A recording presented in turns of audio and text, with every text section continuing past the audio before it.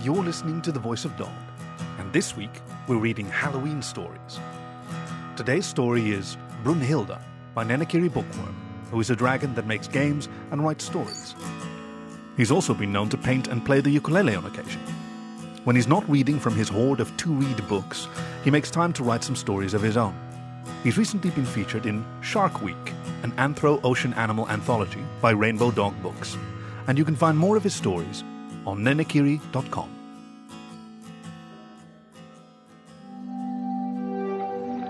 He who seeketh danger comes not back empty-handed, if at all. Old proverb of possible relevance. Also of possible relevance, the things seen on crossroads, bridges, train stations, and all the other liminal spaces where the known and the unknown meet.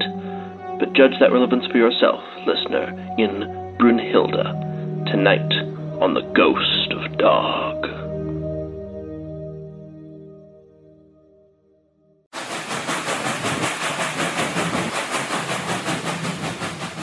Sherman couldn't believe that Clive had talked him into this.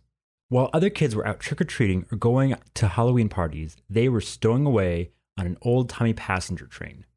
He didn't think trains ran this late, but the Night Express 5382 was an exception. That was a mouthful for most, so folks started calling the train Brunhilda, after the old conductor that used to work the cars centuries ago. There were more rumors about a possible paranormal connection to the train than there were cabs in the line. And as members of the high school's paranormal investigation club, they had an obligation to check into them. Or, more accurately, Clive thought they had an obligation. Sherman was fine with letting the stories go uninvestigated. It's not like anyone else in their group was raising their paws to volunteer either. Even Raoul, who Sherman thought would be all over this particular story, didn't offer a helping hoof. Before they got on the train, Sherman tried to convince Clive that they could just take some pictures outside the train and tell everyone they got thrown off, but he wasn't having it. Some nonsense about getting the first proof on train ghosts that made Sherman roll his eyes and throw up his wings in exasperation. They had packed light for their mission. Sherman brought a small instant camera, and Clive had a tape recorder he borrowed from his dad, along with a fanny pack to hold some snacks. The idea was to get onto the train without the conductor noticing and ride it until morning. They had somehow managed to make it onto the nearest passenger car without arousing suspicion and hid themselves underneath the seats. It was a tight squeeze to get their bodies under there, but they had managed it better than he expected. To their surprise and relief, the train took off shortly after they boarded, picking up steam as it rattled along the tracks in a rhythm of its own.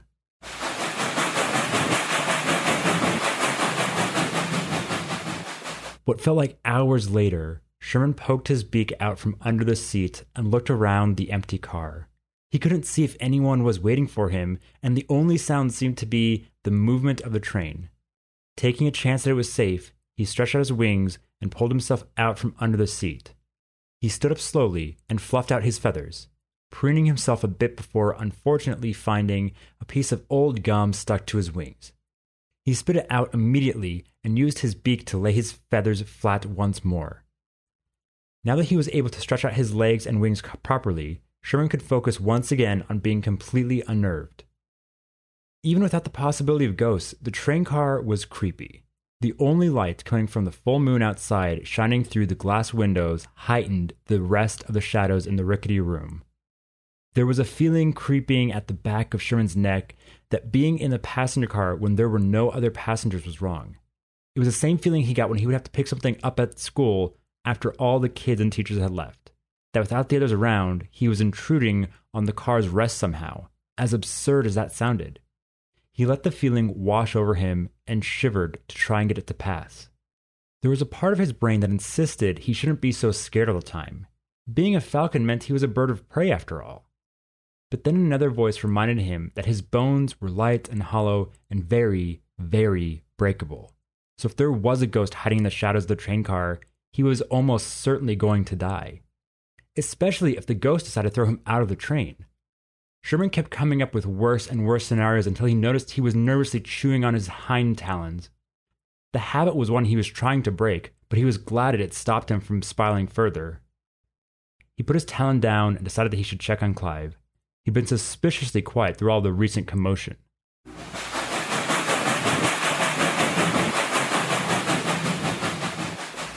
Sherman peeked under the seat across from him and saw that Clive's eyes were closed.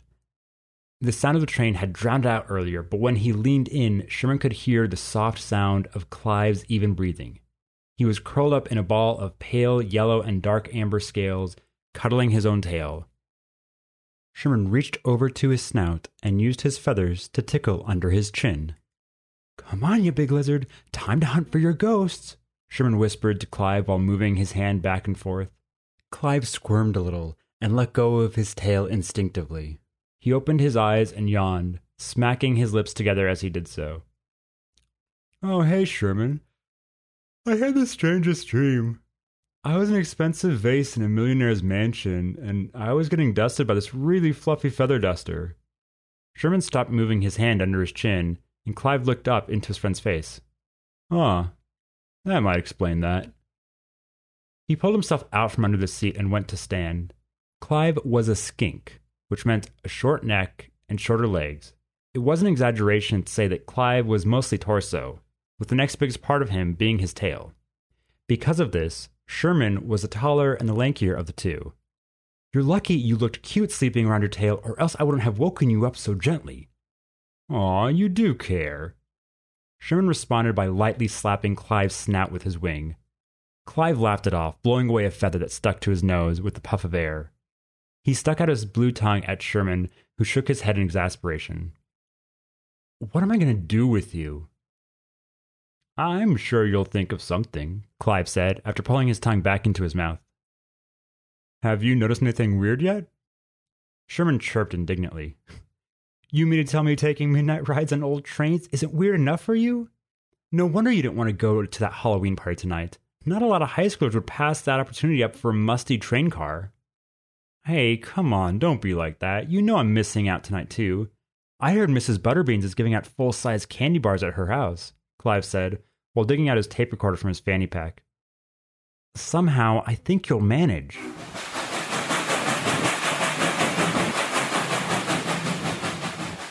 Sherman and Clive had stood for about an hour waiting for something to happen in the train car.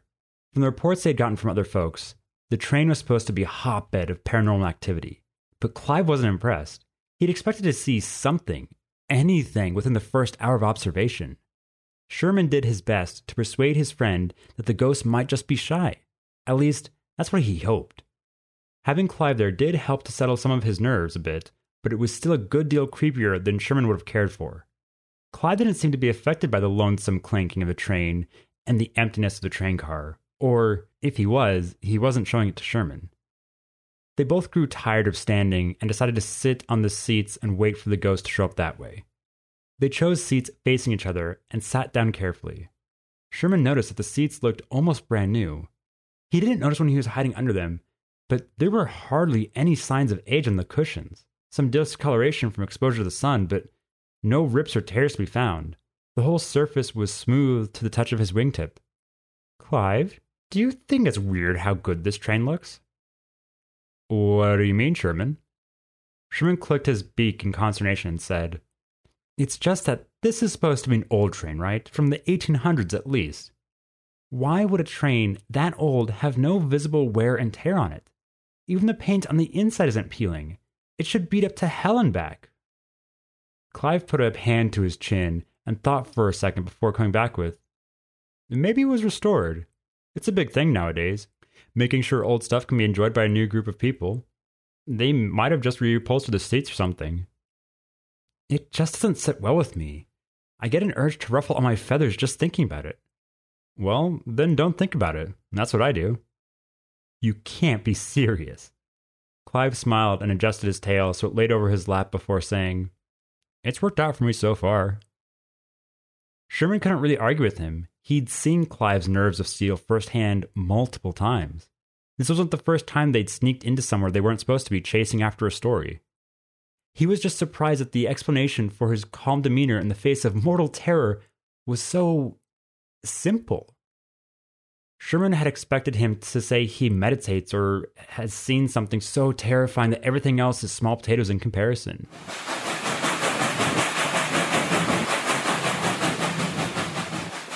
He was brought out of his thoughts by the sound of a bag crinkling. When he went to look over at Clive, he could see that he was pulling open a snack bag.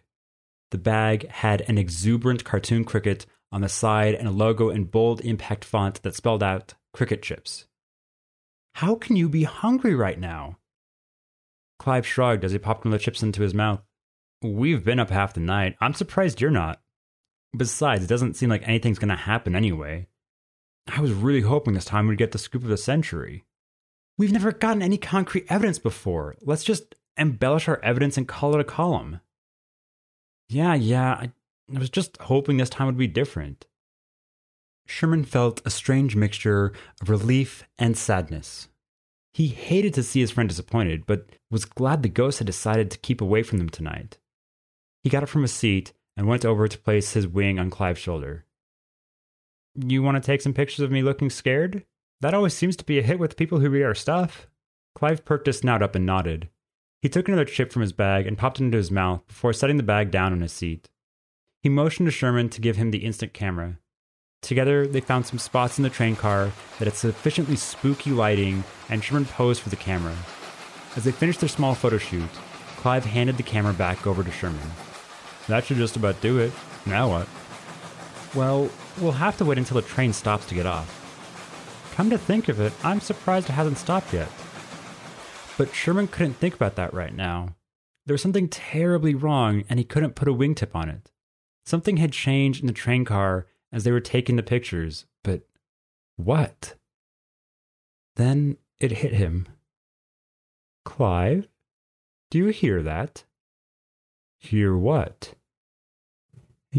Exactly. The train car had become eerily quiet. So quiet that they couldn't hear the train moving anymore. Sherman slowly turned his head to the side to look out the window. Sure enough, they were still moving. He could see the landscape sliding along just as easily as before. He wasn't sure if that was a relief or not. And out of the corner of his vision, Sherman could see a faint orange light coming from the other end of the train car. Clive had noticed it too. Sherman, what's that? Sherman turned around slowly and looked over to where his friend was pointing. The orange light was faint at first, but it grew in intensity quickly. Whatever it was pushed through the closed train car door and manifested just on the other side. Now that the light was brighter, they could make out an outlined shape of a frog that appeared to be a knight of some sort. He was wearing a light suit of armor and carried his helmet under his arm. The only truly perceivable portion of his body was his outline. The rest was a pale, translucent orange that made him see-through. He walked slowly around the train car, turning around at random intervals. He didn't pay attention to the stunned kids at the other end of the train car, who couldn't believe what they were seeing. Sherman went to whisper something to Clive, beak chattering against his will, but Clive had already clicked on his tape recorder. He took his eyes off the apparition for a second to look at Clive and saw the lizard's face had the biggest smile plastered over it. Sherman, that's an honest-to-goodness ghost. Do you know what this means? That we're in horrible danger? No, that we've got a chance at an unbelievable scoop after all. Quick, get your camera back out. I'm going to try and make contact with it. Are you crazy, Clive? You're not seriously going to talk to that thing, are you? But Clive was already walking towards the spirit, enthusiasm clear in his bouncy step. Sherman had never seen him this excited. He tried to follow after him, but had to walk at a much slower pace to avoid feeling like sprinting in the opposite direction. When he did catch up, Clive looked as confused as the spirit. He tried waving his hands in front of him, yelling out to him, even offering him the tape recorder, but he didn't react to any of what Clive tried. Sherman even took some pictures of him, shakily, with the instant camera, and still no reaction from the spirit. Clive brought the tape recorder back to his mouth and said, I don't get it. Why isn't he reacting? What do you think, Sherman? He extended the tape recorder over to Sherman's beak and waited for the falcon to answer. Sherman cleared his throat a little too loudly and responded with, he can't tell we're even here. He's already looked around the train car a couple times. If we were what he was looking for, he would have said something by now, and besides... Sherman put a wingtip on the tape recorder and slowly pushed it back over to Clive. He whispered, "We shouldn't be trying to get his attention in the first place. What if he decides to hurt us, or worse, haul us off the train and haunt us back at school?" "You think he would do that?" Clive asked excitedly. "It's not supposed to be a good thing, Clive." The Frog Knight had stopped moving while the two were whispering back and forth to each other, and now both of them had noticed that he was looking out the window. The spirit shook his head side to side, shrugged his shoulders, and croaked deeply in a language neither of the boys understood. The croaking had sent a shiver down the tail feathers of Sherman as he willed his feathers from puffing up all around him. Clive double-checked his tape recorder to make sure it was recording, no doubt hoping that the otherworldly sound would get caught for reference later. The spirit moved his helmet out from under his shoulder, put it on his head, and started walking away. It was a curious sight to see, as the direction he was walking was headed straight for the side of the train car and through the window. Before he could collide with the boundary, however, his form disappeared into motes of orange light that scattered out until he could no longer be seen. Sherman breathed a sigh of relief and began to chew on his hind talons to try and calm himself down.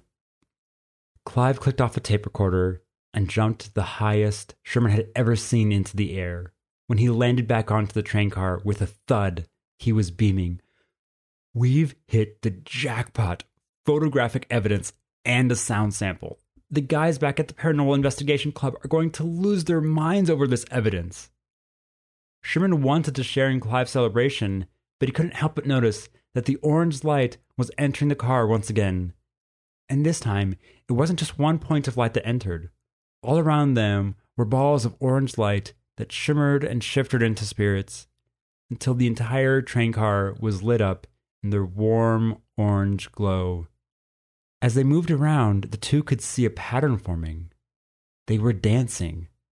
The spirits had the outlines of noble folk, looking for all the world like they had just stepped out of a castle and into a train car. They must have attended a masquerade ball, as they all wore masks that covered their faces. The strangest part about their costumes, though, was the lack of a face under their masks. The dancers glided to and fro, and as they spun and twirled, Sherman and Clive could see that there was no head, snout, or ears to hold the masks aloft. Sherman ran to the nearest seat and ducked behind it, hoping to avoid detection. As he ran, one of the dancers passed through his body, diffusing into orange sparks before coalescing back into shape. While he didn't notice this, Clive did. "Did you see that?" "Do you mean the headless parade of dancing ghosts?" Sherman warbled from behind his shelter. "Yeah, I did see that. It's very hard to miss." "No, I mean when you passed through them. They came back together, look." He wiggled his tail, and a couple of the dancers scattered into light, then reformed behind him. He waved his arms and legs around the middle of the circle of dancers, scattering them all.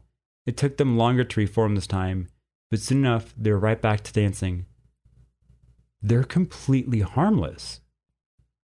Sherman poked his beak out from the side of the seat and said, "I'm glad you think so. I'll be staying over here, thank you very much." Clive shook his head and said, "You're overreacting. If they were malicious spirits, they would have tried something by now. Trust me, I've done a ton of research into this." Sherman wanted to believe Clive. He really did. Maybe he was overreacting to this whole mess.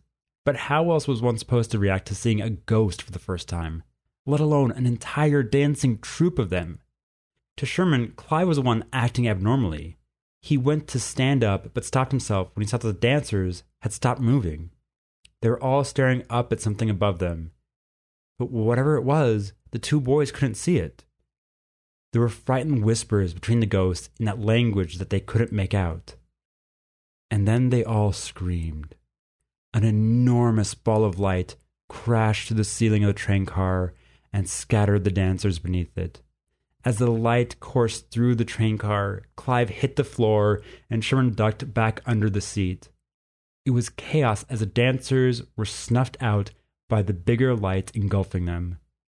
When the light had reached Sherman, he could not take it anymore. He let out an ear-piercing shriek that resounded off the train car walls and out into the night. Ah! Surprisingly, the light vanished from view. The train car was empty, save for the two boys again. Sherman's eyes were wild with fear.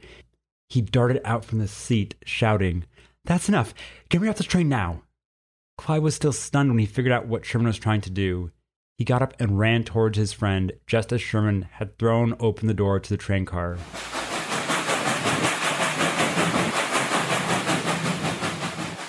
The wind whistled in their ears and tugged at Sherman's outstretched wings, pulling him up, away from the train car. Clive wrapped his tail around a nearby pole and leaned out, trying to grab Sherman before he was pulled away. He managed to get a hold of his legs and pulled with all he had until Sherman could pull his wings back into the train car. He fell back onto Clive, and they both landed in a heap behind the door. Clive unwrapped his tail and smacked it into the door, slamming it shut. When they'd both gotten their breath again, Clive asked, "What were you thinking? Are you trying to become a ghost?" Sherman had curled up into a small ball and was softly crying. Clive immediately regretted his outburst as he put his hand on his friend's wing. He went to give him a hug, and Sherman unfolded his wings enough to let Clive in. When he spoke, he said, "I just want to go home. This is all too much for me." Clive held him as he collected himself. He wanted to tell him that everything would be okay, that they weren't in any danger, and the first safe chance they had, they'd hop off the train and find a way to go back home. But as the orange light returned, he felt saying those things would be moot. "Don't open your eyes. I think there's another spirit in the train car."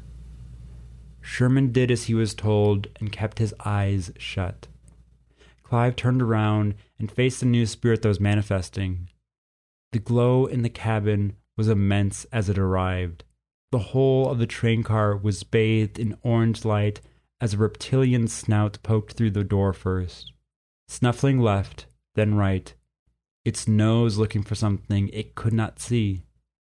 The rest of the head pushed through shortly after, and Clive had to stifle a gasp.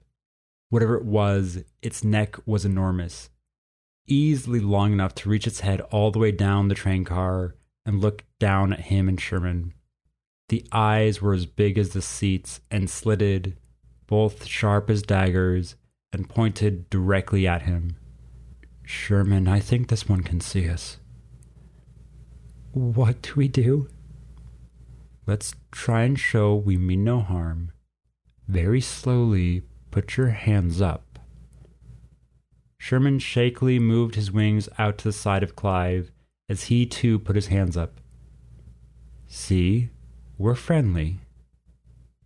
The creature seemed to understand the gesture as its eyes relaxed and its head posture lowered. Clive was about to tell Sherman that he could open his eyes when he noticed that the creature was moving its head down towards him. He waved his arms in protest before the creature carefully opened its mouth a fraction of an inch and pinched the fabric of his shirt. Puzzled as to what the creature was trying to communicate with him, he grabbed his own shirt and was fascinated to see that it turned the same translucent orange as the spirit's. He felt Sherman hug him again, this time tightly, and the next thing he felt was a sensation of being flung into the air. For the first time that night, Clive screamed.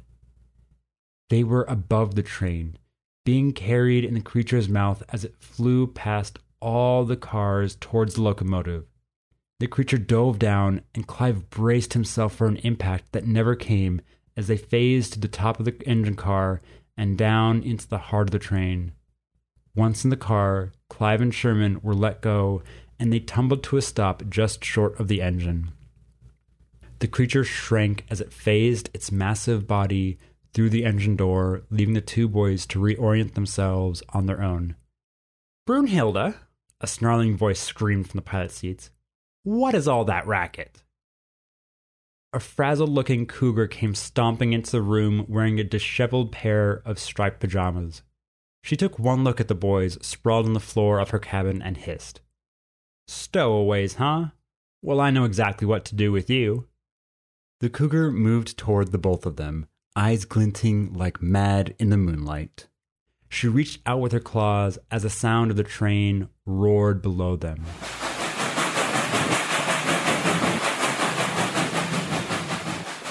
Sitting on a blanket, listening to the conductor explain how this train worked was quite the surreal experience.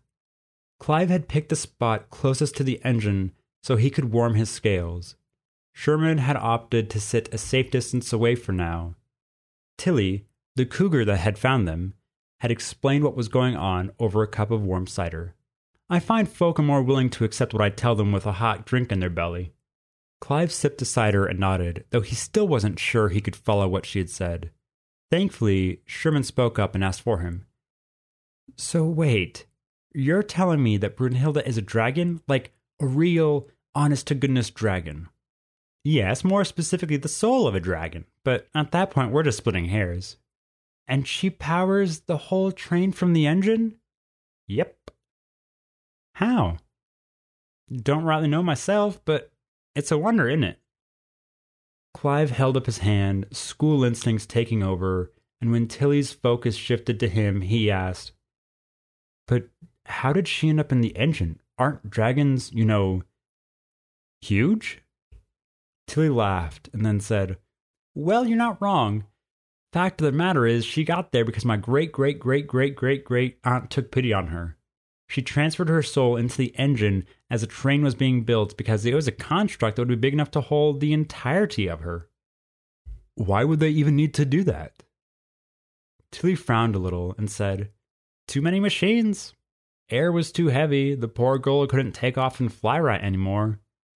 When my aunt found her, she couldn't lift off the ground, couldn't move. That's no way for a dragon to live. Brunhilda had so much life left in her, but she was bound to her body, so my aunt gave her a way to see the world and continue living. That's amazing, isn't it, Sherman? Sherman took a sip of his cider, then said, But that doesn't explain the spirits. What about the dancing ghosts and the frog night? Tilly looked at Sherman as though he had laid an egg. There's no spirits on this train, boy. I think you might have had a little too much cider. She reached over to grab the mug back from Sherman, but he smacked her hand away with his wing. What Sherman means to say is, we saw the same orange light that Brunhilda is made of pass through the train earlier. Do you know what that's about? Tilly thought for a second, and then her eyes lit up. She motioned for the two of them to follow her as she walked over to the engine and pulled back the cover to the engine door. The heat from inside was tremendous, but it was comforting too. Her presence a warm, pleasant warmth that seeped out into the cabin. Looking inside, they can all see Brunhilda's spectral body coiled around the engine. She was much smaller in there, but her whole body was laid flat along the ground, and it looked as though she was sleeping. Sometimes Brunhilda gets restless, and she needs to run off some steam to get a good night's rest. I took her out tonight so she could calm down enough to finally sleep. So she was dreaming. Bingo. Clive looked disappointed, so Sherman chimed in with, "Aw, don't worry, Clive. There's at least one ghost in the train, and you got the chance to see her." Tilly shook her head and said, "You've got to get it through your head that I say what I mean and mean what I say. There are no spirits on this train. Long as she's still running, Brunhilda's just as alive as you or me. And speaking of which," a growl crept into her voice as she lowered herself down to stare at the two of them dead in their eyes. "None of this is to leave this here train car.